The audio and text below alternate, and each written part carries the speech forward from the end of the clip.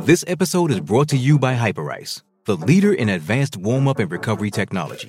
They have tons of innovative products, like Venom-heated wearables to help soothe sore back muscles, Normatec compression boots to speed up recovery and increase circulation, and Hypervolt massage guns to improve mobility. Loved by athletes like Naomi Osaka and Erling Haaland. Try them yourself. Get 10% off your order with the code MOVE at hyperice.com. It's only a kick, a jump, a block.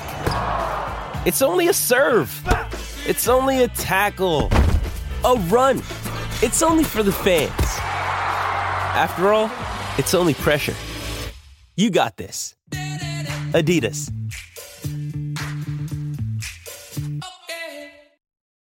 Finally, a bed that senses snoring and automatically responds.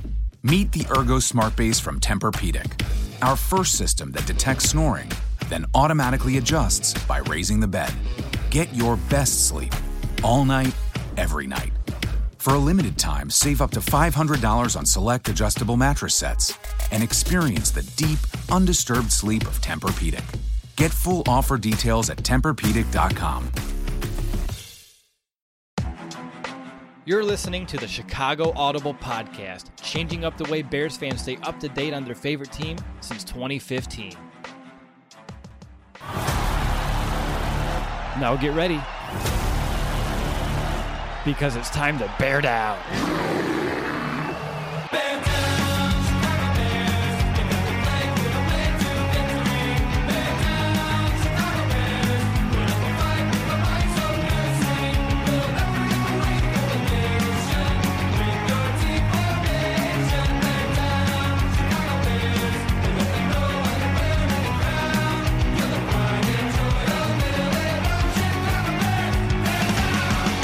Welcome back, Bears fans, to another episode of the Chicago Audible, and welcome to our Chicago Bears Week 17 postgame show as our Bears fall to the Green Bay Packers by the final score of 35-16. But hey, we get to say the P word now in the show. Playoffs, as the Chicago Bears, thanks to an Arizona Cardinals loss, do find themselves with the 7th seed here in the NFC. They'll be taking on the New Orleans Saints next week. We'll see about the TV schedule. Maybe things will appear as we go through this show live immediately again after this Bears loss.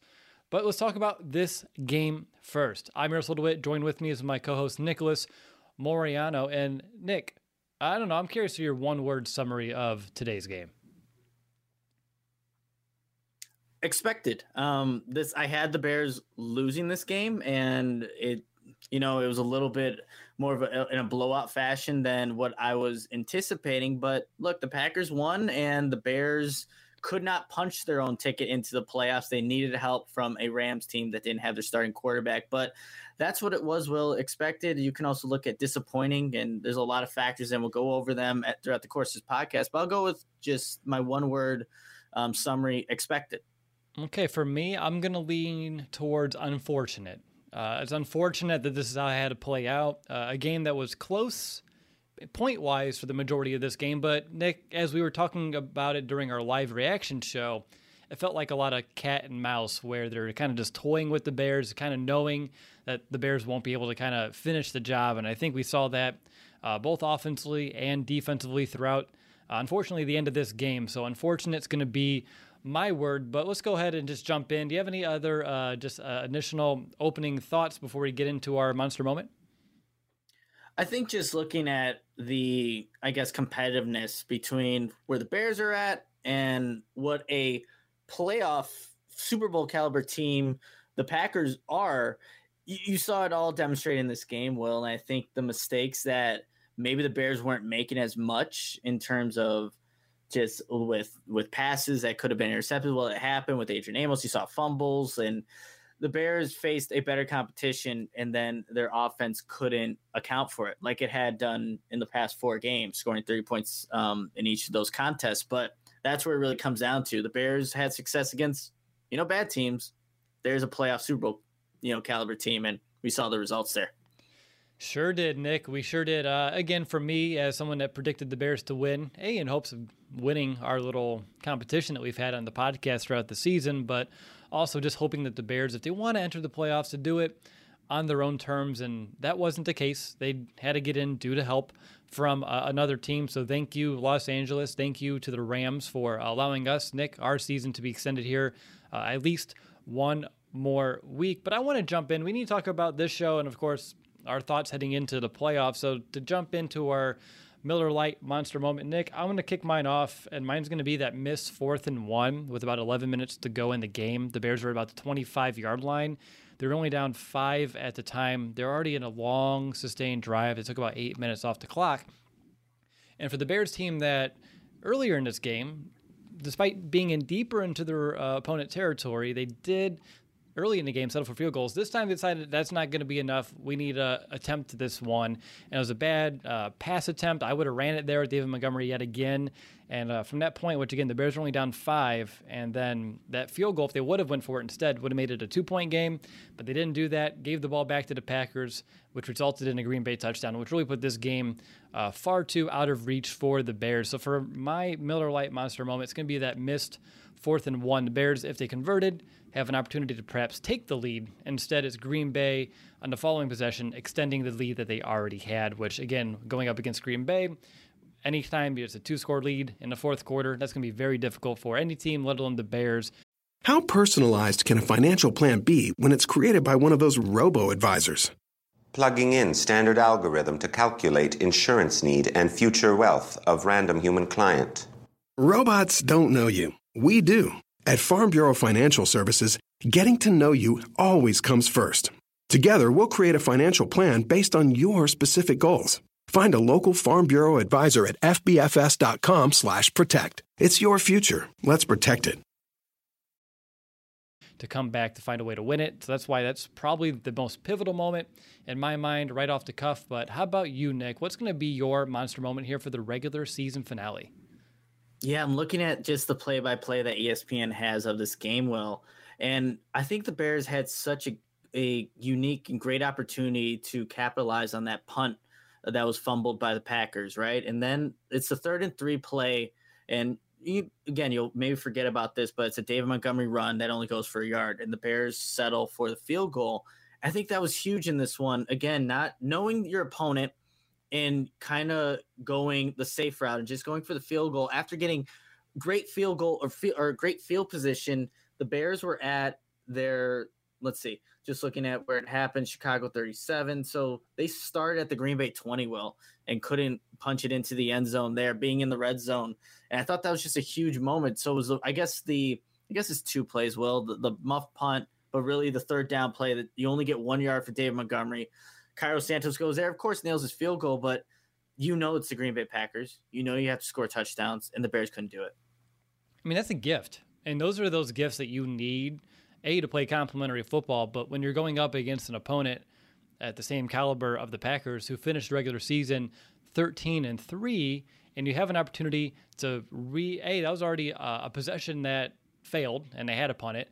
B, you get that gift, getting the ball into the red zone to start, and they can't find any way to punch it in. So yeah, that's a big one. A lot of missed opportunities for this Bears offense for me, and we'll talk about some of the numbers behind that here in just a moment. But before I do, of course, our Monster Moments are brought to you over by our sponsors at Miller Lite. And here at the Chicago Audible, throughout the years, our goal has always been to bring Bears fans together all across the globe. And that's now important, really more important now than really ever. Whether you're toasting to friends near or far, great taste is always close by with the original light beer, Miller Lite, who's always been there as well to bring people together. And they do it through Miller Time. Miller Lite's the only beer of the Chicago Bears. They've had a long-term partnership with the Bears. It's been a staple at Soldier Field for decades. And Nick, we have so many great memories toasting touchdowns with Miller Lites with our friends and families at home games. So here's to the Bears, and here's to the original light beer. It's Miller Time.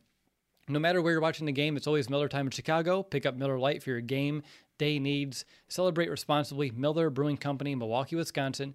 96 calories and 3.2 carbs per 12 ounces. Alrighty, you're listening to the Chicago Audible Postgame Show. I'm Miroslav DeWitt. Joined with me is my co-host Nicholas Moriano. We are breaking down the Chicago Bears 35-16 loss against the Green Bay Packers. Unfortunately, the Bears are still having an issue in this rivalry, as Nick would say, maybe even making it a rivalry here for the better part of the last decade plus now. And as we continue our first quarter of the this postgame show, Nick, I think we're both in agreement as to where we want this standout stat to be, and it's really going to hinge on the Bears' red zone woes. Absolutely, Will. I think when you get in that area against a high-scoring team, the Green Bay Packers, that can easily put up 30 a game like we saw today, putting up 35, you need to capitalize on those opportunities. And whether it is getting a gift from a muffed punt and putting yourself at the Green Bay 20 to start a drive and failing there, or having to do so on multiple fourth down opportunities to try even punch your way, that's where this game really got out of hand, is that when the Packers got in that, that area of the field in the red zone where it matters most, just looking at the stats here, they were able to go 4 for 4. And obviously Aaron Rodgers threw 4 touchdowns. The Bears, on the other hand, with that 1 for 5. And that's the score reflects that 35-16, right? So that's going to be the big thing. And the Packers are just a very efficient, good offense. The Bears were an efficient, good offense, the last 4 weeks, but better competition really in a condensed field. We saw some of the mistakes that Trubisky was making down there and trying to force passes there. So that's good. That's ultimately what lost the Bears the game, their efficiency and effectiveness in the red zone. Right, because when they're playing the type of offense that they did today, which didn't have a lot of urgency, they weren't trying to get big chunks early on, really for the vast majority of this game, and they were kind of satisfied and content with playing keep away with Aaron Rodgers. Like, let's take these drives, let's take our time, and let's slowly burn our way down the field, kill as much clock as possible, which in theory is great. But when you get down there and you take 8 minutes off the clock, and yet you only come away with 3 points and you're losing, that's a big one. I know you said 1 of 5, Nick, but we do need to count my monster moment again as an unofficial one, because they did stall out at the 25. We know that's not the red zone, but it's close enough to continue to at least demonstrate this point of the Bears being able to move the ball. And then once the field gets condensed, once things get a little bit more restricted, and honestly, when the pressure is on to actually execute and punch this thing in, they couldn't do it. And I have my own gripes with some of the decisions to go for it on fourth down, like that one for the monster moment. I think that time the field goal makes sense, but earlier in the game when they settled for field goals, it felt, Nick, I don't know about you, but it felt soft. It felt soft, and it just felt like, well, it wasn't going to be enough. Like, you knew, like, okay, Cairo Santos, like, you felt good probably about the attempt and it going through the uprights, which is great because Cairo Santos has been able to convert on those. But you knew that, man, the Bears missed an opportunity to get some more points here, and they need to get those more points, because we know the defense that the Bears are playing right now is not a very good unit. So, yeah, every time I saw Cairo Santos, it was mixed feelings. Like, yes, I know he's going to make the field. I know he's going to make the field goal. But, man, we can't settle for field goals. So, yeah, it was soft, and it just wasn't what the Bears needed to have in this game. They needed touchdowns, and they didn't get them. Let's just take this as a moment to officially dive into the second quarter of the show. Let's talk about this Bears offense. Obviously, Nick, with a loss, it's easier to point fingers, do the blame game, and scrutinize some of these decisions. What was your thoughts about the Bears, I guess, this overall game plan on offense? Because I know that you're frustrated because they had to really work for every single yard, and I'm right there with you. But I do believe that was somewhat, for most of this game, by design. Again, I do believe they weren't really trying to move the ball that fast. They felt comfortable with getting 4 and 3 yards on average to really milk the clock. And again, that helps in theory, but would you have liked to see them in hindsight be a little bit more aggressive? I think with the Packers, so hit or miss on this answer, because you're just going to give the opportunity. Let's say you do maybe go a little bit more up tempo and you don't get those conversions on third down or whatever, then you didn't take any time off the play clock, and then you're just giving Aaron Rodgers an opportunity. We liked, Will, despite maybe it did the drive right before the half ended in a field goal, but we kind of liked the approach from the Bears. They kept it away from Rodgers, so we were okay with that. Obviously, you wanted a touchdown there, but I think I was okay with it because it did keep Rodgers on the sidelines. But in hindsight, yeah, you would like to see some more deep shots, like the one that to Darnell Mooney, you completed it. And there were a couple other ones that obviously Trubisky missed, but you need to get some explosive plays. And the longer these drives got, you're only more susceptible to making those mistakes. And that's why when Green Bay scores in 4 plays or 3 plays, whatever it was, that's quick, easy touchdowns. You don't have to, there's not a lot of mistakes that can happen when you're only running 3 plays or 4 plays and you're getting a touchdown. So yeah, in hindsight, you like to see it, but I think even in the first quarter, how it ended, I think the Bears had 9 rushing attempts, and they obviously score on that opening drive, which is great to see, but you just need to be really effective with every offensive possession you get, because you know the Packers are going to make the most out of theirs. Yep, we saw that perfectly in this game. I guess for me, I'm still satisfied with what they were attempting to do on offense. I mean, heck, when the defense in the third quarter, we'll talk about the defense later in the show, but they only held the Packers to 25 yards in that third quarter. Pass rush hit home. Things were kind of working. We'll talk about all the near interceptions later on, but thanks to the offense kind of killing the clock and making sure Green Bay didn't get the 2-for-1 special between halftime and the third quarter, defense stepping up down the stretch as well. They did take it from a 21-10 game to a 21-16 game with a few, multiple scoring drives. So for me, I guess it all just goes back to the unfortunate lack of execution in the red zone and all the points that they left up on the field, because they did settle for a field goal again. We said 3 times in the red zone, which if say they would have scored a touchdown in each of those, that's 4 more points per trip, which is a 12-point difference. I know that that's not the end of the final score, but before Green Bay had that final touchdown near the end, it was a 12-point game, which all the points the Bears had an opportunity to score, they just kind of squandered it away. Is there any other just big picture items that you wanted to discuss here? Obviously, Allen Robinson didn't get as involved as we would like. Cole Kmet had himself a pretty good game in terms of numbers, targets, catches, yards, but that crucial fumble really did hurt the Bears as well, and there's some other mistakes along the way. But do you have any other bigger picture items before we start looking at some players? Yeah, mine's...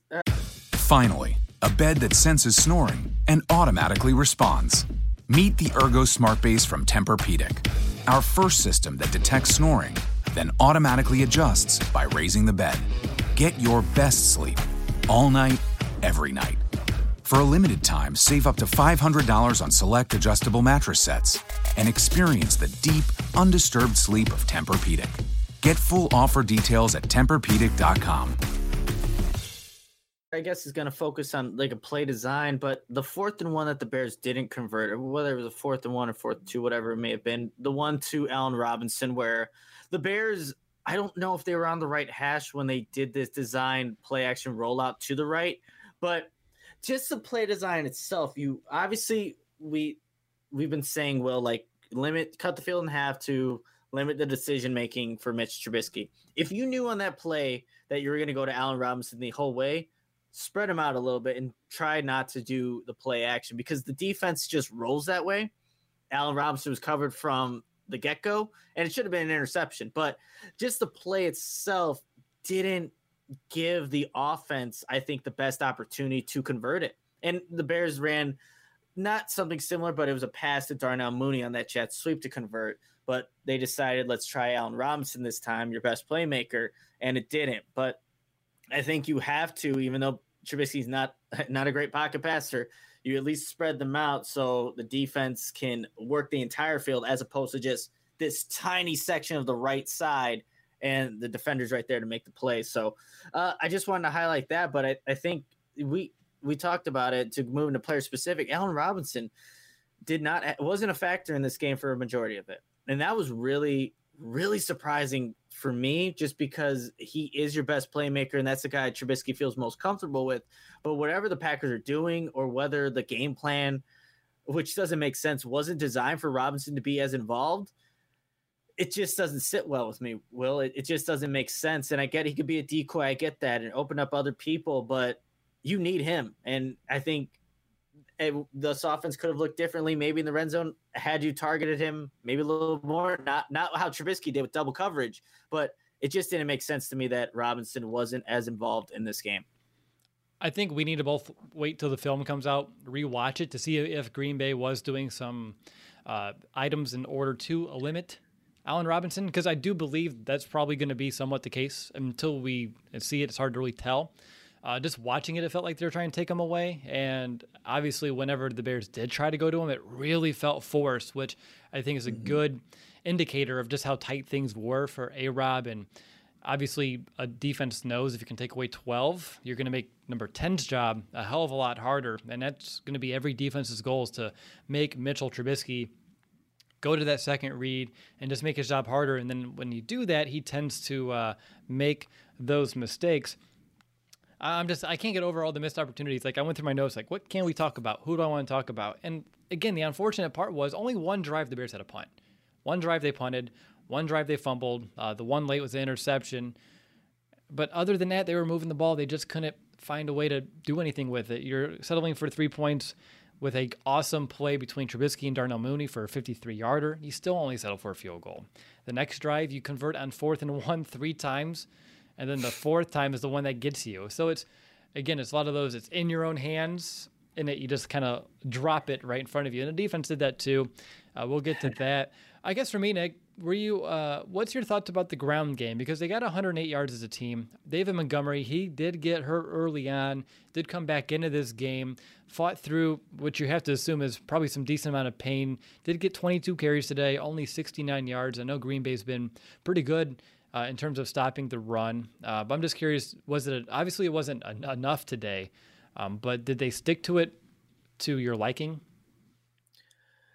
Bits and pieces, I think, Will. Like you see the first quarter, I think they did a good job of that, right? And I think I said the 9 runs were in that quarter, and the Bears do end with a touchdown. But it seemed like at times, like, why the Bears had to go for these 4th down opportunities as well. The offensive line wasn't generating that push that we saw maybe the past 4 weeks in terms of opening up some holes. And even, like, I think early on in the game, Will, didn't we see a couple of, I don't know if it's missteps by Trubisky or whatever the course is for Montgomery, but there was a huge lane, remember, I think on the very first drive, and we're like, man, if David Montgomery has a head of steam going into this hole that's opened up between, I think, Cole Kmet and Jermaine Ifedi, if that's correct, like, who knows? That's a big run capable of happening, but the Bears just get the first down there. So it bits and pieces, the Bears were able to do some good things on the ground, but I think this team offensively needs to continue to feed David Montgomery on a more consistent basis, because you saw what happened if you have to put it on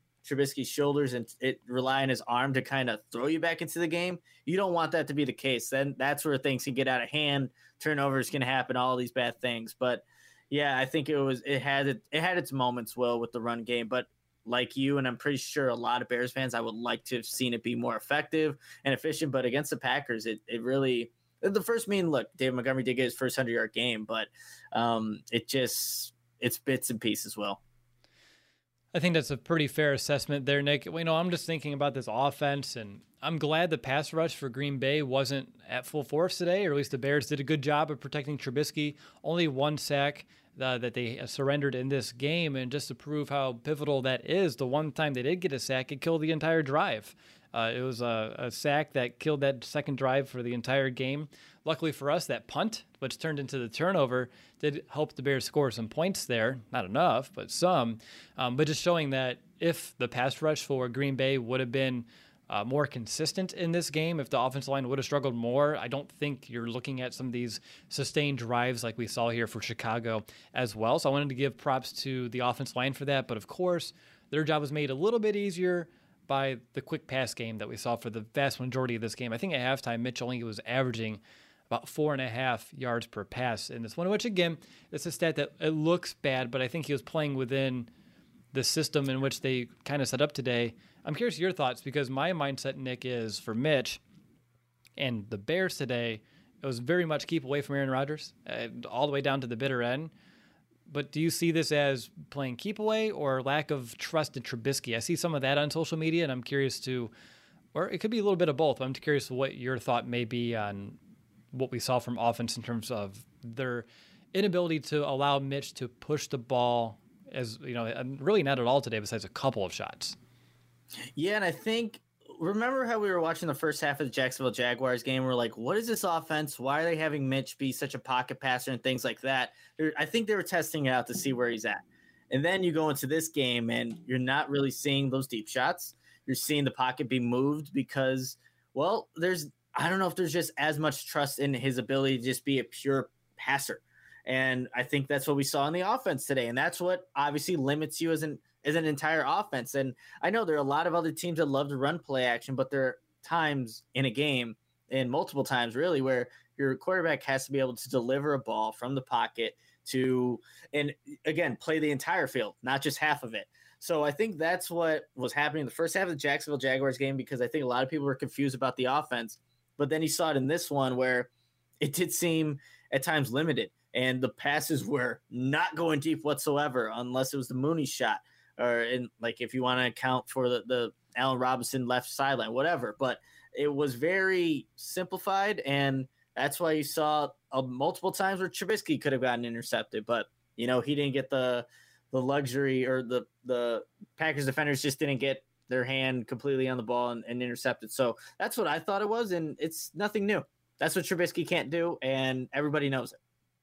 Everybody does know it. You are correct there, Nick. Looking at the receivers, we talked about A-Rob a little bit. We've sprinkled in some Cole Kmet, although if you want to talk about him more, feel free. And Darnell Mooney ended up leading the team today. 11 catches, 93 yards. Obviously, 53 came in at 1, but 13 targets. So very consistent in terms of when the Bears went his way. I think that was by design from Green Bay, wanting us to go elsewhere. And obviously, Mooney is a pretty good second option if you ask me. What are your thoughts on his game? And I think maybe more importantly, when you're looking at this playoffs, he did leave the game with an injury. And if he's not healthy, that could be a huge hole for the Bears to fill, because they're going to miss someone with that ability to gain yards after the catch, make something out of nothing, and that speed on the field. They're going to lose a lot if you can't give it a go next weekend.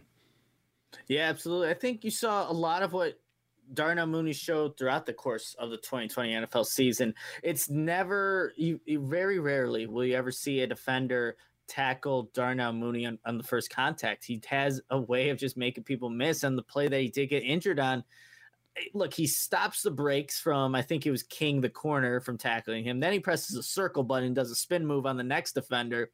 And then eventually it's Adrian Amos that kind of levels him and he gets injured. But he has such an ability to, one, make people miss when he gets the ball and get yards after contact or yards after catch. And then also the motions. You can't forget about that, because we talked about the 1/4 down conversion with Mooney. They used his speed, his best attribute, to kind of separate for whichever defender was on him, because he's in that jet motion, and then he goes off into the flat, and he's already got the first down where he catches the ball, and there's separation between him and the nearest defender, and that's exactly how you want to use him. So I've liked all year how the Bears have kind of used him. You would like to see more of those deep shots. You see what happened today. He can come down with it. But if he's gone, man, you're really relying on Anthony Miller, who's just been, missing in action for a while now, to really step up to fill that role. And he doesn't have the jets that Darnell Mooney has, but it would be a huge loss. Another weapon, and obviously we see the Bears need as many weapons as they can get to do anything offensively, but it would be a huge loss if he has to miss this next playoff game. Especially if the Saints just want to get rid of Allen Robinson yet again and force the Bears to go through some other channels in order to move the ball, gain some yards, and especially through the air. And Robinson today, 2 catches, 37 yards on the 5 targets. And like I said, Nick, it felt like every time besides, I think, one throw, which felt like, oh, that's an easy one to A-Rob, but every other time it was contested, and they were putting some good coverage his way. And I know he's been dealing with a hamstring injury, I believe, throughout this week, which he was limited throughout practice. So you have to wonder if he, too, is 100%, which, again, now that we're in the playoffs, availability's key. And being as healthy as possible to have our best players on the field be able to make some of these plays. I'm a little worried here. If A-Rob is dealing with something and Mooney's out, that's going to really hinder the Bears' chances of having sustained drives like we saw today, or putting up points. And again, 1 touchdown today came on the very first drive, and afterwards they were just shut out completely once they got down into the red zone. Anything else on this Bears offense that you want to talk about? I'm sure there's a lot that we could grasp from this game. I think we're processing a lot of information right now, from the loss to making the playoffs and trying to figure out where to put our mindset. Yeah, it's really mixed emotions right now, Will, because, I mean, this was a bad loss, another one from the Packers, what we've seen for the last decade, but the Bears did get into the playoffs, and the offense needs to fix a lot of things, I think. I think protection-wise, it was, I guess, decent. And again, like you mentioned, like the Packers, I don't know, they just didn't have their A game or whatever it may be. But offensively, what can Matt Nagy and Bill Lazor do that can really be different from what the league has already seen the past 4 weeks, to where obviously the Packers figured it out. They figured it out quick. And they were able to kind of stop it like in that second half there.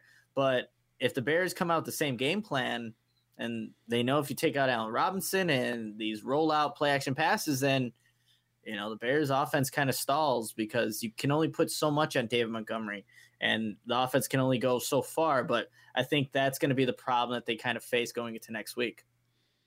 I don't know if this was that same game plan that we've seen, though. I don't remember as much misdirection or motion, the bootlegs. Like, the play action is working, but they weren't really doing what we saw them do the last few weeks, which was clicking. I thought we've seen bits and pieces, but it wasn't as consistent, which I get. You want to throw new things at an opponent. You don't want them to have everything on film, and you want to show them some different looks. But really, Nick, when I'm reflecting as you were talking, I felt like the identity of the offense wasn't what we've actually seen, which I guess is also pretty damning in and of itself, because it has been working so well.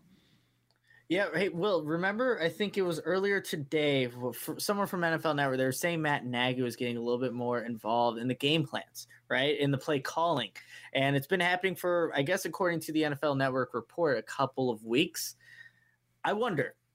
Obviously, this is a big game, and the Bears knew they had to win, and Matt Nagy has a lot of pride. And I don't want to I'm kind of speculating here, but like just hearing that report early on today and seeing that Matt Nagy's been more involved in play calling, I wonder if there's like at some point where he just, takes over for a drive or something happens there. But it's worth mentioning, because if you're seeing something a little differently than what we've been seeing from Bill Lazor, like, when is Matt Nagy taking over? When is Bill Lazor actually calling plays?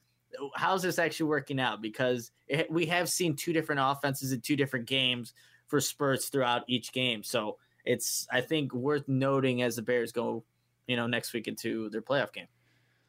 Another question to be, wasn't David Montgomery's 130 total yards a very quiet 130 total yards? Because when I said, he had 69 yards on the ground, and you're talking like, but he also picked up 63 as the receiver. And I feel like it's probably the fact that they couldn't score points on these drives and they held the ball for so long, but it felt like a very quiet 130 total yards.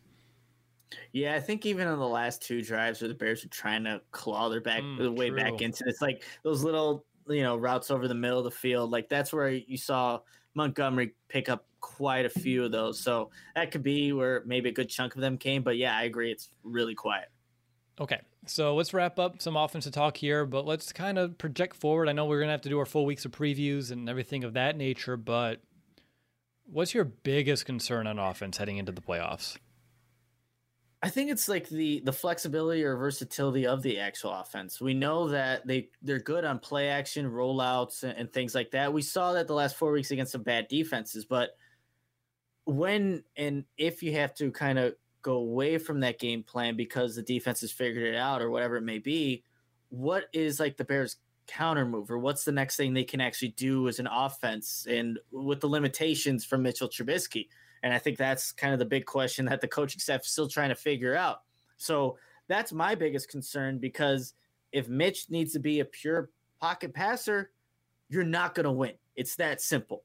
You can put all the weapons around him. It's just the mental processing, where the blitz, the pressure's coming from, and then delivering an accurate ball for the playmaker to even make a play. So I think that's my biggest concern, because, again, I think the protection was fine today.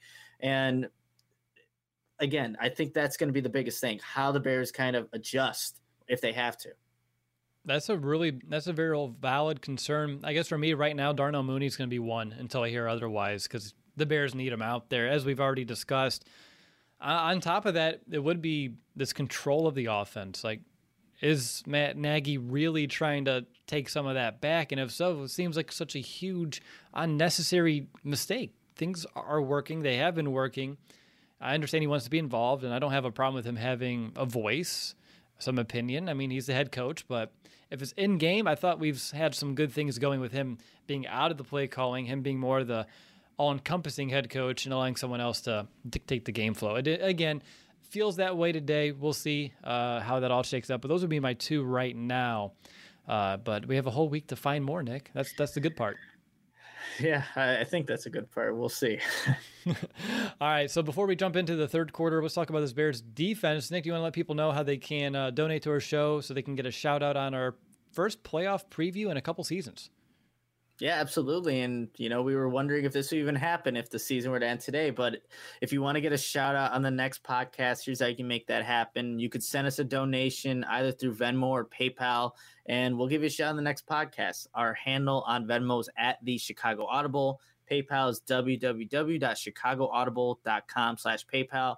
Again, all these donations go to make the show run, from the software, the equipment, just the recording.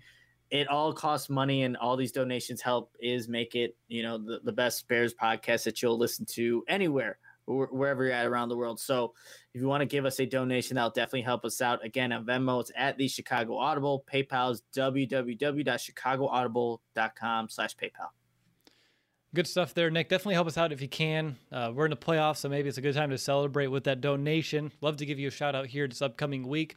But let's go ahead, Nick, and let's focus on the Chicago Bears defense that had its case of the Aaron Rodgers in the first half. Aaron Rodgers had a perfect passer rating in the first half, and they had 3 drives that resulted in touchdowns. You're looking at the first one, 12 plays, 80 yards, 3 plays, 78 yards. Can't wait to talk about Danny Trevathan there. And another one to end that first half for a 6-play, 22-yard drive right after the Cole Kmet fumble. So a lot of mistakes, offense not helping the defense, and defense not helping itself. Nick, as we kind of open things up here, and of course, on top of all of this, Roquan is hurt with an elbow injury that we don't know the extent of. So there's a lot of issues here. Nick, where should we begin? I think we need to start just schematically with this defense and what Chuck Pagano is really asking of his defensive players. And look, there were multiple moments in this game where linebackers had to cover wide receivers, and it just didn't make any sense whatsoever. Well, you see the deep touchdown. Who is it? Scantling down the middle. It's a seam route. It's Danny Trevathan having to cover a wide receiver down the seam. Like, this is the guy that gets taken off the field when you go into those nickel dime packages anyway. Why the hell are you going to have him cover a wide receiver? I don't care that it's not Devontae Adams. It's still a wide receiver, and Danny Trevathan's being tasked with covering him. Or like when you have to switch off these wide receivers to the linebacker like Josh Woods, like it didn't make any sense there, Will, how the defense is run, and then expecting good things to happen from it. In the broadcast, multiple times they were talking about, like, man, they're asking a lot of their linebackers, and none of those linebackers are Roquan Smith. So you're expecting these things that are really unattainable, unreachable. And look at the results. Touchdowns are happening, yards are being gained, and the offense for the Packers is still out there, and it just didn't make any sense. No, it didn't. It's, again, I know the unfortunate part is if Roquan can't go and you have Josh Woods, that's going to be a liability, depending on Jalen Johnson and his shoulder, which I'm at the point of slightly worried, or more than slightly worried, when it comes to his shoulder health right now, as Mason West, our good guest and physical therapist, told us, like, this would be a good week to kind of tell us where he's at. And I'm not super excited to, like, the fact that he was another week off for him. And then on top of that too, like, those are already 2 big holes to fill, and now you're asking everyone to have to pick up the slack. And I don't know if they have what it takes here in terms of, like, the linebackers. Danny Trevathan, we know he's not the same speedy linebacker he once was. Neither is Woods. And Nick, you and I were talking about it. They're asked to do so much in this defense, the linebackers are. And without Roquan, you can really see how easily this defense can be exposed without that true playmaker. And it's a big, you can tell why they drafted him when they did and how important he is. But it is a big concern of mine. Looking at this game specifically, I guess, Nick, my other question would be, remember earlier in the week, Chuck Pagano, he's going to leave nothing left in the chamber. The Bears got 1 sack today. Do you think he let out all the stops? Because I don't think so. No, and if that's what he has, then that's a major concern, Will, because, again, we talked about schematically things were not – they didn't put the Bears' defense in position to succeed. But then let's go another level here. We were talking about throughout the live stream, Kyle Fuller kind of switching he was switching sides and not necessarily shadowing the best receiver, but just flipping sides. And we don't normally see that from Kyle Fuller. He stays, to one side the entire game, and that's what you'll do. But, the Bears had Kindle Vildorb opposite of him in place of Jalen Johnson. So we were wondering, if you're going to have Kyle Fuller do this, why is he just going to shadow? He should shadow Davante Adams. And we saw even on, last touchdown, not even Kyle Fuller can guard Adams. But I think it gives you more of an opportunity to make those plays if he's there. So that didn't make sense again. So whatever Chuck Pagano was talking about, clearly, and regardless of the result of this game, I thought he was going to be gone after the season anyway. But this game really just validated that, Will. This is not the same defense. It's been completely tore up by Matt LaFleur and Aaron Rodgers. And I know he's having an MVP-like season, but they figured it out. And it's easy for them. And obviously, Rodgers had some questionable throws, some interceptions that should have, maybe should have is the wrong word, but could have happened, and they didn't. But they know how to pick apart this defense, and I think, it's starting to become a trend for other offenses in the league right now. It is. I mean, once you get it on film and people can mimic what you're doing, it's real easy for them to pick up on it. And yeah, there are some good stops today, but I think there's only, a couple, and they're in the third quarter. But outside of that, everything was wide open for Green Bay. For the majority of this game, you're looking at missed tackles yet again, poor angles.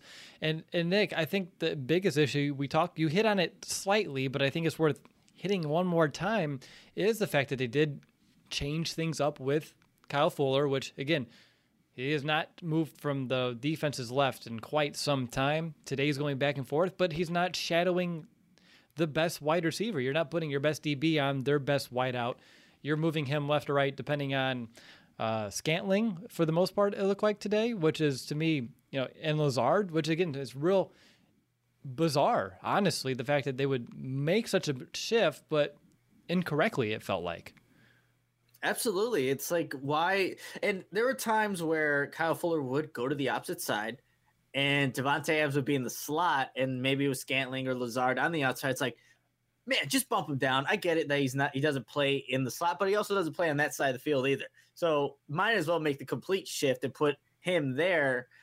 It just didn't make any sense there, Will. And again, that repeatedly happened throughout this game where you're just scratching your head like, what is Pagano thinking? And where's the confidence in this unit that he's going to call the right kind of defense? Because right now it just isn't working, or even having the guys prepared. Like when Josh Woods went into the game, he was a step slow. And I get it. He's a backup. He hasn't had a lot of experience. But like the one touchdown that they led up to, whatever that tight end or fullback's name was, I completely forget. Daphne, who had a great hit on special teams as well. But like he did not drop back at all. He if anything, he moved up from, I don't even know if there was a ball fake or whatever, but he stood in place. The window open and Rodgers flick touchdown. It's like, how are these guys even being coached like that? I think that would be a normal thing. And I think the broadcast said that Jackson went over to Woods, Eddie Jackson, to talk to him about it. So it's mistakes on all levels from a coaching point. And then also, again, how should you adjust properly? And obviously the Bears didn't do that enough or really at all in this game. Yeah, that could have been Daphne. That could have been Tunney. And I don't know who got that one, honestly. All I remember, though, Nick, on that one, it really still pisses me off, is that tight end went across the field, got behind Danny Trevathan, went right. Actually, I think it went in front of Danny, like split the linebackers, went right in front of one, behind the other, and the window was big. I don't know. I couldn't come up with one on the fly. I was trying to come up with a good one, but I couldn't. Big as your ego. How about that, Nick? Well, yeah, that's a plenty of space to, get a touchdown in. Right. There we go. But yeah. And again, you talked about it. It's fundamentals. It's not even Josh Woods is slow. He's not doing what he should be coached to do. And I don't even coach defense, but I help, at least for my 7th grade team. And the first thing for your linebacker is to take a step back if they're in pass to get a read step, to see what they're going on. And he, like you said, he went forward. There's no reason to move forward, and he opened up the window underneath, and he tries to get a hand on it, and guess what? If he took 2 steps back after that snap, he probably would have been able to bat that ball down. But Aaron Rodgers saw him step up, and he knew what he had as soon as he saw that happen. And with no pass rush, he can wait for it to open up. So that's one that really kind of irritates me here a little bit after the game when I kind of reflect on it. That one, and of course, Danny Trevathan on Valdez-Scantling, man-to-man, mano-y-mano, and you just run verts, and you run right by him, and no help. That's the other part, too, Nick. There's no help over the top. And why are you calling that? And you're getting, real fancy with your blitzes, but you're exposing yourself for the deep shot. I guess that may be a bigger indictment of the front four not being able to generate pressure and having to overcompensate, and that's the unfortunate trade-off, but boy, did they get exposed on that one. Yeah, absolutely. And you saw no help given to Duke Shelley all game, and the Packers knew it. Like, when it was isolated, there were multiple times during the live stream, Will, where we're saying, hey, it's Adams and there's Duke Shelley. Good luck. Like, it just wasn't a matchup, and the Packers knew it, that the Packers could win. And one of the stops that the Bears defense had in that third quarter only happens because Valdez-Scantling drops a wide open touchdown, and Duke Shelley is in coverage, right? And he gets burned. It's not even a great route or anything. It's just, he just goes by him. And you would think, like, after seeing that, and although the Bears defense, I guess, did their job, right?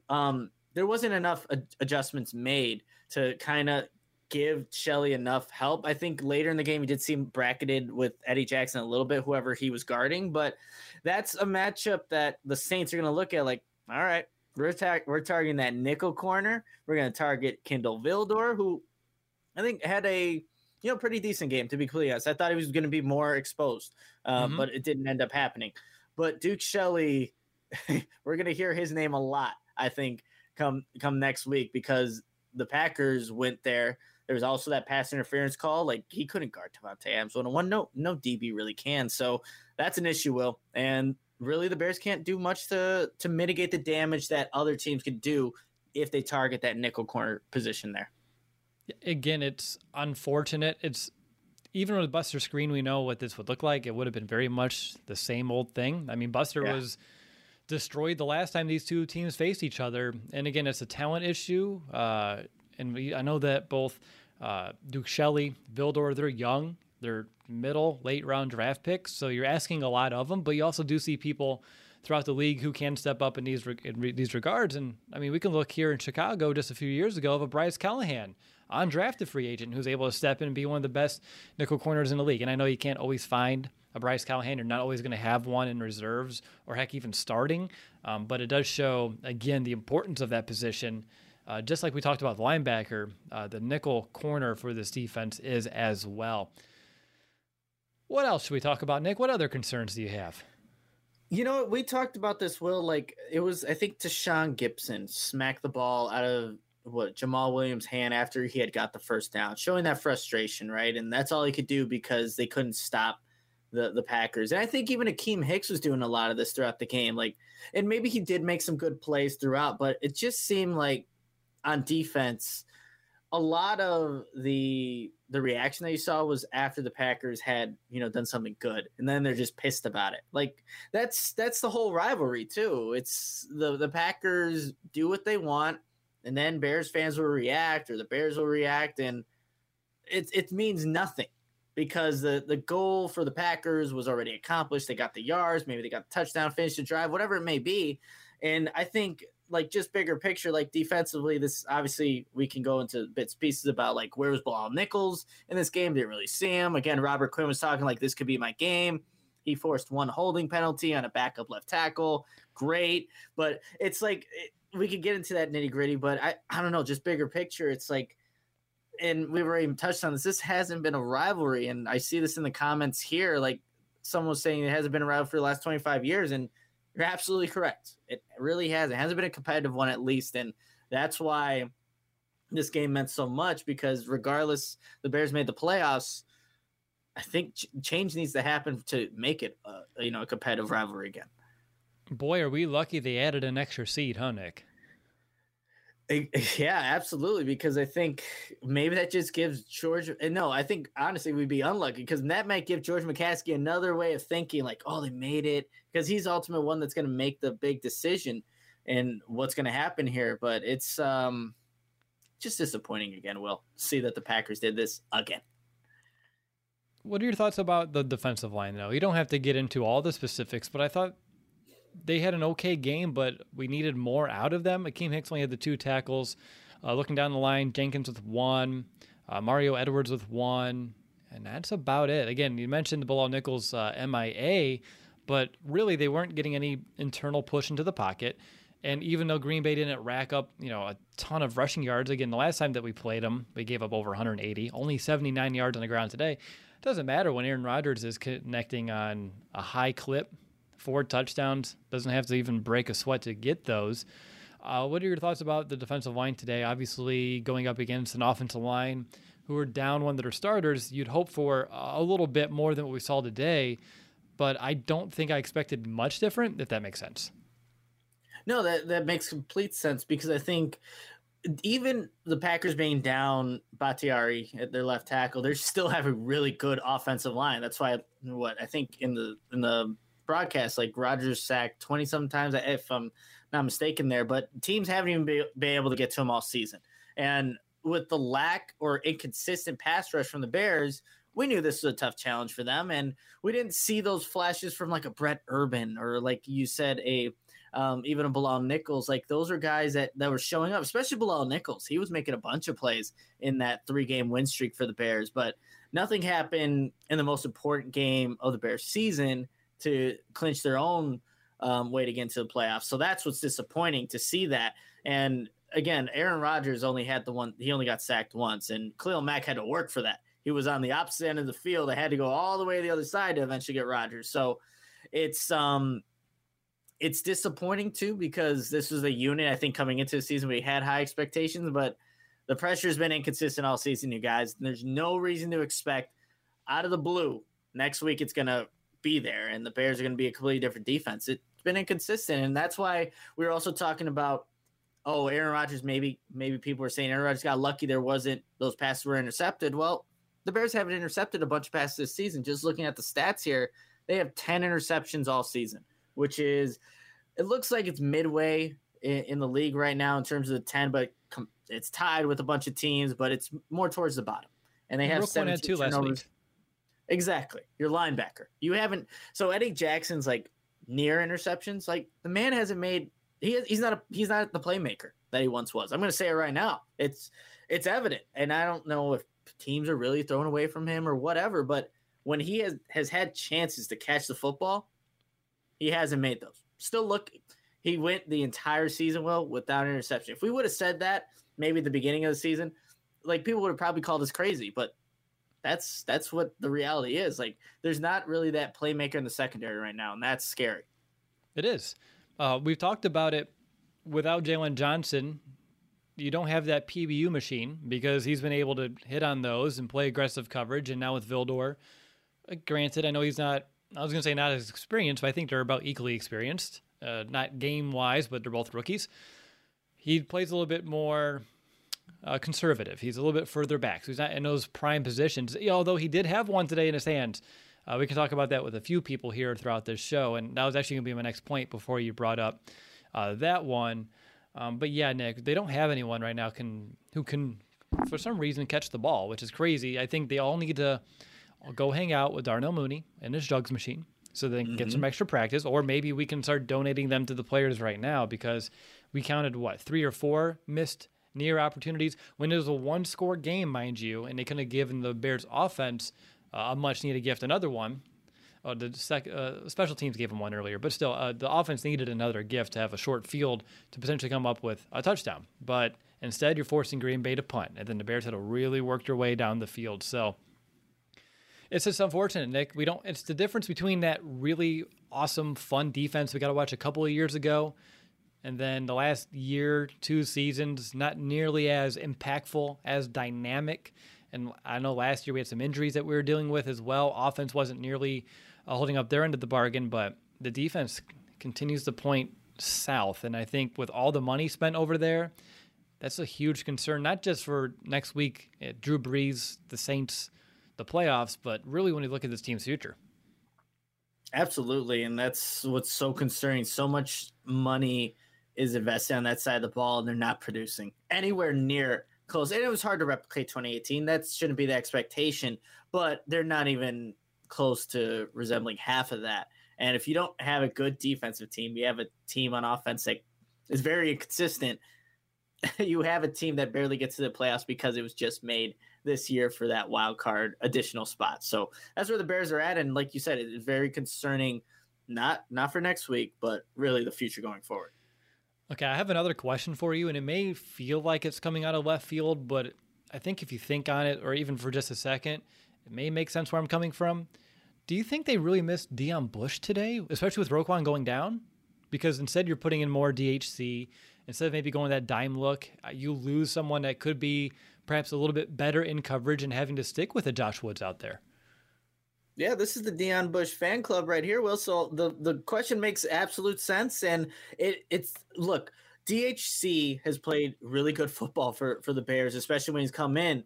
But if I had to pick who's a better tackler, I'm going to go with Deion Bush, to be completely honest. And he missed that one tackle on Aaron Jones in the middle of the field. I think the Packers ended up turning that into a touchdown, if I'm not mistaken. But Deion Bush was somebody that you saw throughout last season. They would take out Danny Trevathan. Actually, they were taking out Roquan Smith at the time to be that dime, that additional DB on the field. But yeah, Deion Bush being gone, I think, is a big loss for the defense, and especially if Roquan Smith is out and Deion Bush is out.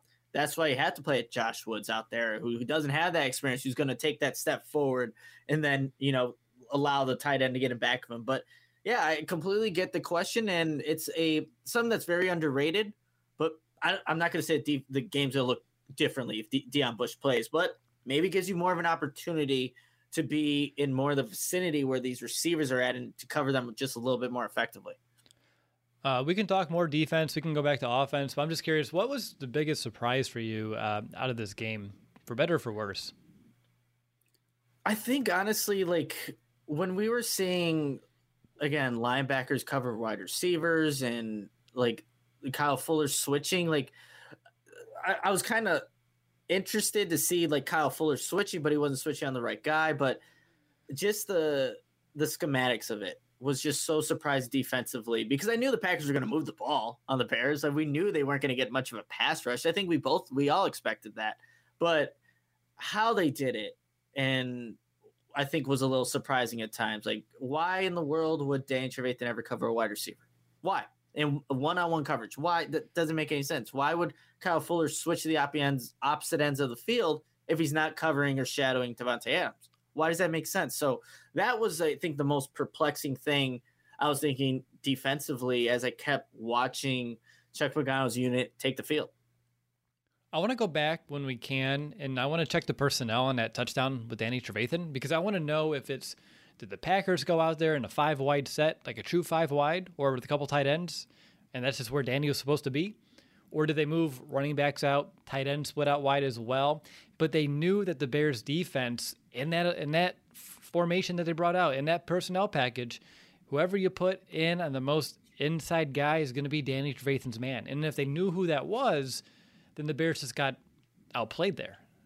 And I think that's another big problem, because there's a few of those opportunities that the Packers had today that just felt like the Bears were just being outcoached, outsmarted. And I don't even know if it's outcoached or if it's literally Aaron Rodgers out-schooling Chuck Pagano, and I do believe that's probably more accurate than inaccurate.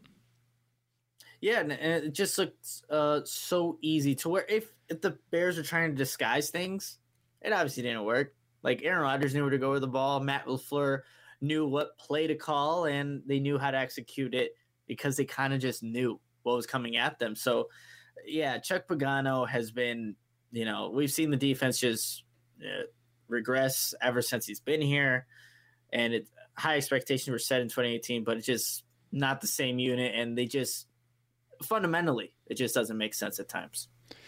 It sure doesn't. All right, let's go ahead and move into the next quarter of our post-game show. Let's begin with some special teams here, because my very first note for this game started on special teams. Cordero Patterson, and he's stepping out, getting that ball that's at about the 1-yard line. And Nick, we had no idea if the Bears are going to be starting this game at Green Bay's 40 or all the way back, well, not Green Bay's 40, our own 40, or all the way backed up against our own 1. That was an interesting way to start the game. And we had a challenge before even a single second was taken off the play clock or the game clock.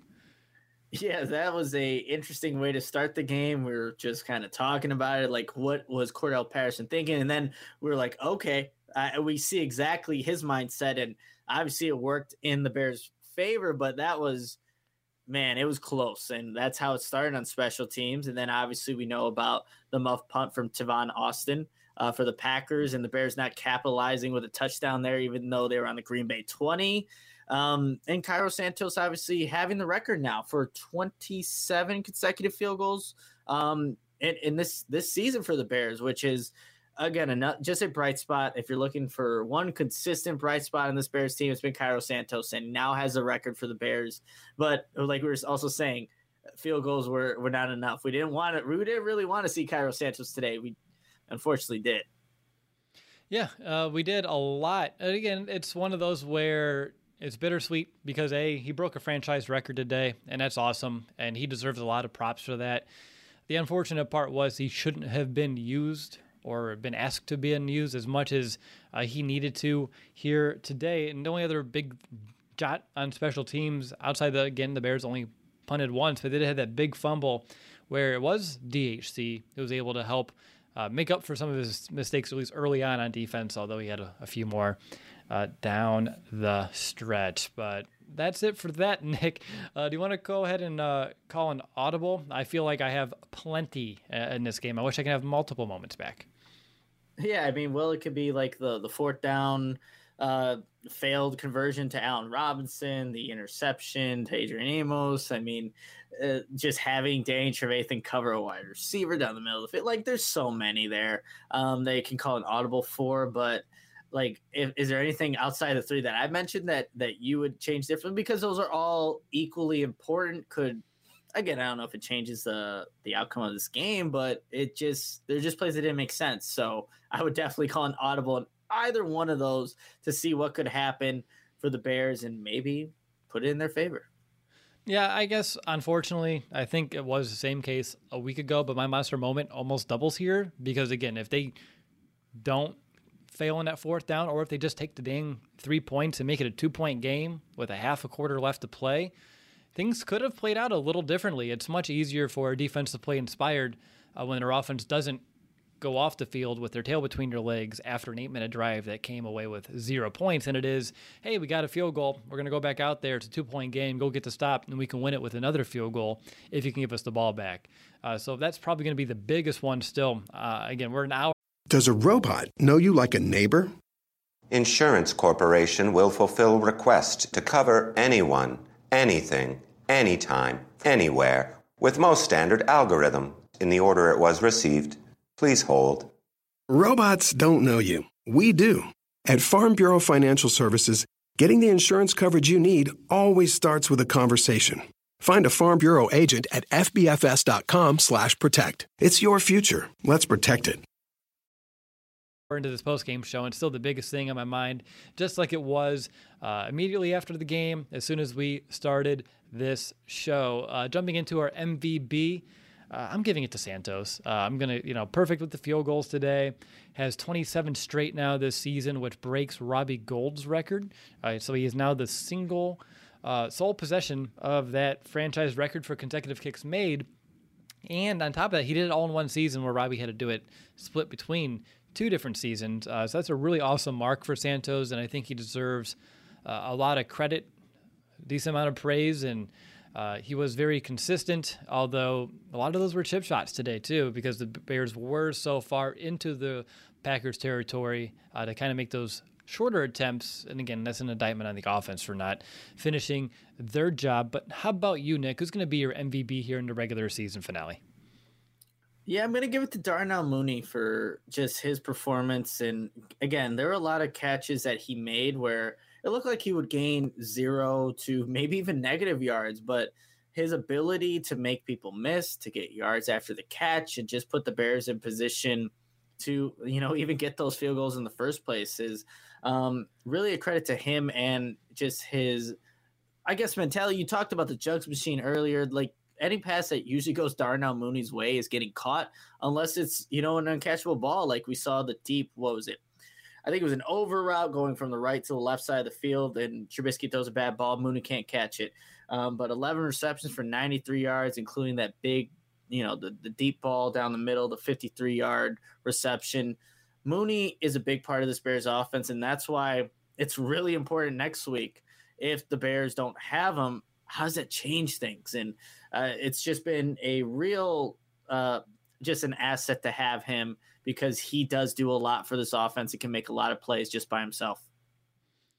That's a good one there too, man. Moving on throughout as we kind of close up shop here for this postgame show. Before we get into a 2-minute warning, though, I do think we should talk briefly about, I think, the playoffs now. Just we'll have a whole preview this week, and we don't need to get into super specifics, but do you have your biggest concern heading into this playoffs week, whether it be something that the Saints pose a threat to us or just something on the Bears side? Obviously, the Bears lost to the Saints earlier this season, 26-23. That was in Chicago, so now the Bears will be on the road.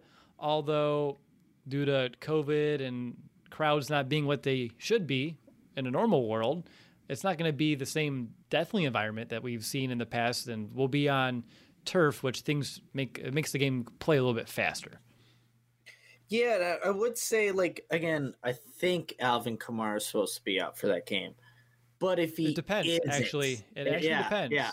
Because if the Bears play Saturday, he can't play. If the Bears game is on Sunday, he's allowed to play if he's healthy, if all the tests come back. So let's say it's on Sunday, and let's say the Bears do have to play, and they don't have Roquan Smith. Remember, that was the whole matchup in the first one, Roquan Smith versus Alvin Kamara. And Alvin Kamara had that big play in the middle of the field, just like a coverage bust. Okay, now imagine Dane Trevathan and Josh Woods having to be the guys that have to guard an Alvin Kamara. Or, they have a bunch of running backs, so even Murray back there as well. So I am very concerned if this game's on Sunday, the tests, Kamara's cleared to play, and the Bears are without Roquan Smith. Come on. Good luck, Bears defense. That's just a tall task for any defense, but especially this Bears one without their best linebacker on the field in Roquan Smith. That's going to be a really big concern if it comes out that way. And you better believe if this game does end up playing on Sunday, the Saints will do everything they can to make sure they can get Kamara back for that one as well. When I just remember that game, when I'm thinking back on it, we had Nick Foles playing. He had a couple of touchdown throws, but he did get sacked 5 times. The Bears did have 96 yards on the ground. What I guess excites me, and again, I know every team, they've changed a lot too, the Saints have, since that was week 7, week 8.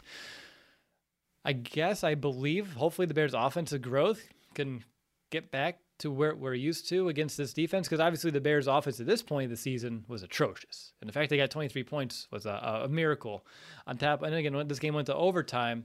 So I guess I'm excited about what growth the Bears on offense and how that can maybe correlate into this game. But I think the bigger issue, going to with your Roquan one, Nick, is the regression of this Bears defense, coupled with some of the injuries we have on this side of the ball.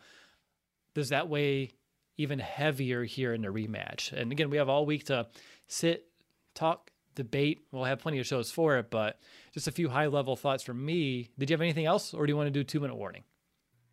No, Will, let's move on to the 2-minute warning. It should be an interesting one given how the Bears got into the playoffs in the first place.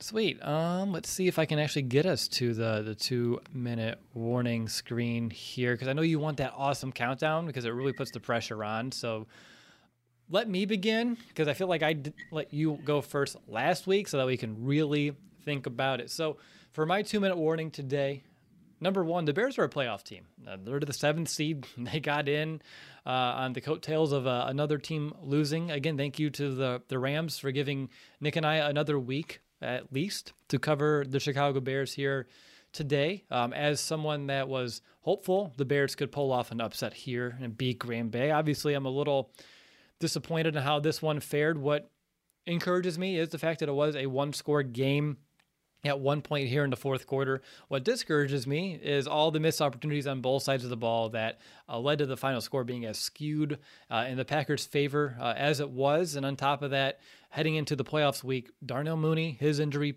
got to keep tabs on that one. Let's see if I feel really comfortable with David Montgomery's knee, but who knows? Sometimes after games, the adrenaline goes down. That could be something that lingers with him, and not that he'll be limited, but just something to keep an eye on. And then on top of that, on defense, Roquan Smith and Jalen Johnson. So for me, as I'm looking forward, I'm looking at player availability and their ability to be healthy, and this one's going to be large. I'll let you know how I feel about this offense later on in the week. I'm still very conflicted because on one hand, they couldn't finish the job, and I think that's going to be the biggest one. I'm still perplexed on myself whether or not I'm going to throw Mitch under the bus. I'm not throwing him under the bus here on this show, but was it the Bears not wanting to take chances? Was it Mitch not wanting to take chances? Or were they really just trying to play some keep away? Or were they playing scared? And that's really what I'm trying to battle with in my own head, although I believe is more strategic, trying to keep the ball out of Rodgers' hands. On top of that, I don't know, Nick, it's weird. 8-8, same record as last year, but since we have an extra seed, we get more football, and yet I don't feel much better about it. It's really odd. It's, yay, we can make it to the playoffs. Anything can happen, but Nick, you can correct me if I'm wrong, and my 2 minutes are up, but a 6 seed has never won the Super Bowl, right? Like, that's never happened in the NFL. I'm fairly certain, or it's only happened like once. It could have been the damn Packers, wasn't it? It was the Packers. As soon as I said that, I remember that one year. I was like, oh, yeah, we let them in. They ran the table. So the Bears have a chance to do some history. First year, 7th seed. First year, maybe you can make that 7th seed something interesting, but don't think, unless something really switches on this defense, I don't think that's really all too, unfortunately, possible. So as I sit here today, Nick, conflicted. We're in the playoffs, so I could smile about it, but we lost to the Packers, which continues to break my heart. So it's never easy being a Bears fan, as we know, and this is the most Bearsy I've felt in quite some time. But let's go over to you. What's going to be your final 2-minute warning of the regular season? Yeah, so to kind of start this off, obviously, like all Bears fans, you wanted to see the Bears come out and beat the Packers, and we knew that was a tall task. It wasn't going to happen, and it didn't. And seeing that they are in the playoffs, it doesn't feel like it. It really doesn't. If anything, I've already characterized this team in my mind as a fake playoff team. Like they were a fake 5-1 team to begin this season, where people were doubting their realistic ability to compete. And look, people were right. And now they are in a playoff spot that wasn't even supposed to be there. And I'm happy the season didn't end today, but that's the reality of what this Bears team is. They don't have a very good defense, and their offense that went up against a Packers defense that in itself isn't the best unit, but it limited them to 16 points, and they could not capitalize in the red zone, which has been really a struggle for the Bears all season. So as we head into next week, I don't have high expectations. I had the Bears losing today's game, and it ended up happening that way. But this Bears team, it's 8-8, just like it was a year ago, and they only have the fortune of having this extra additional playoff spot to maybe in some eyes, and hopefully not George McCaskey's, to see this as a success.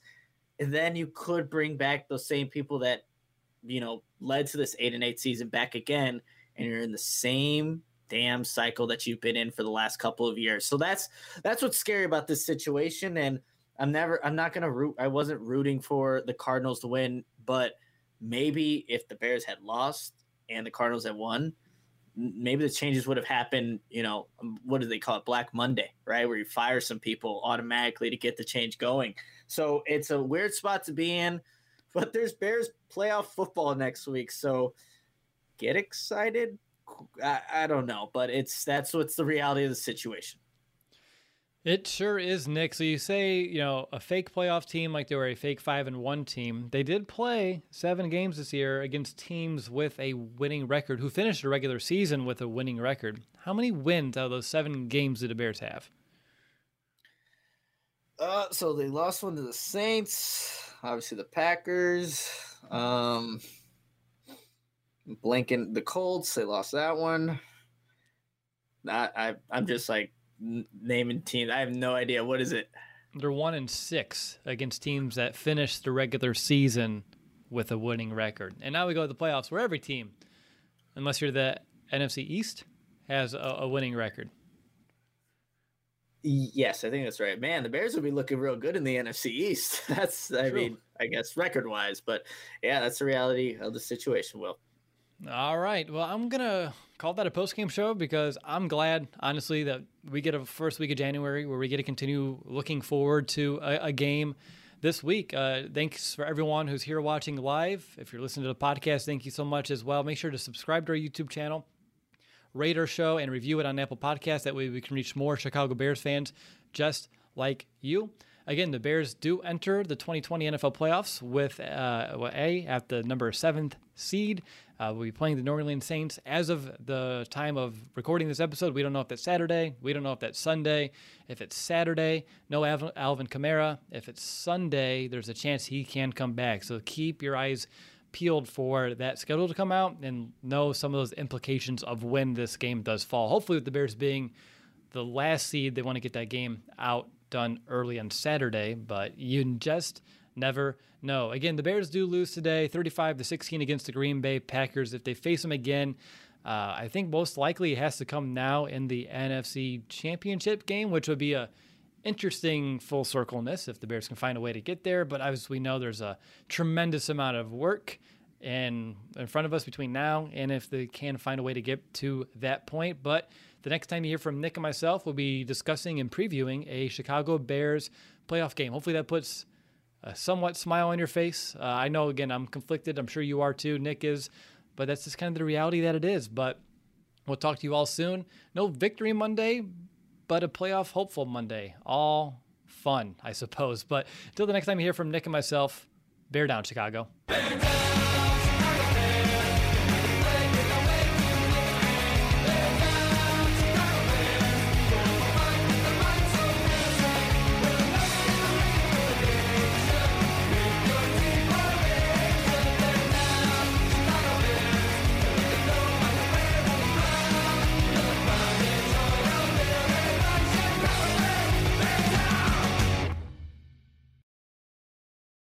Finally, a bed that senses snoring and automatically responds.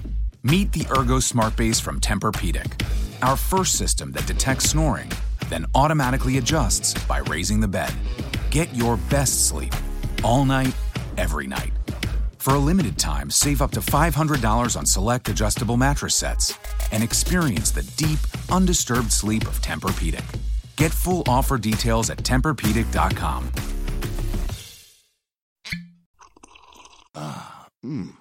The first taste of rare bourbon you finally got your hands on. That's nice. At Caskers.com, we make this experience easy.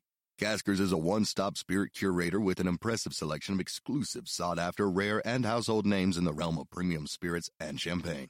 Discover the top flavors of the year now by going to Caskers.com and using code WELCOME10 for $10 off your first purchase. Get $10 off your first purchase with code WELCOME10 at Caskers.com.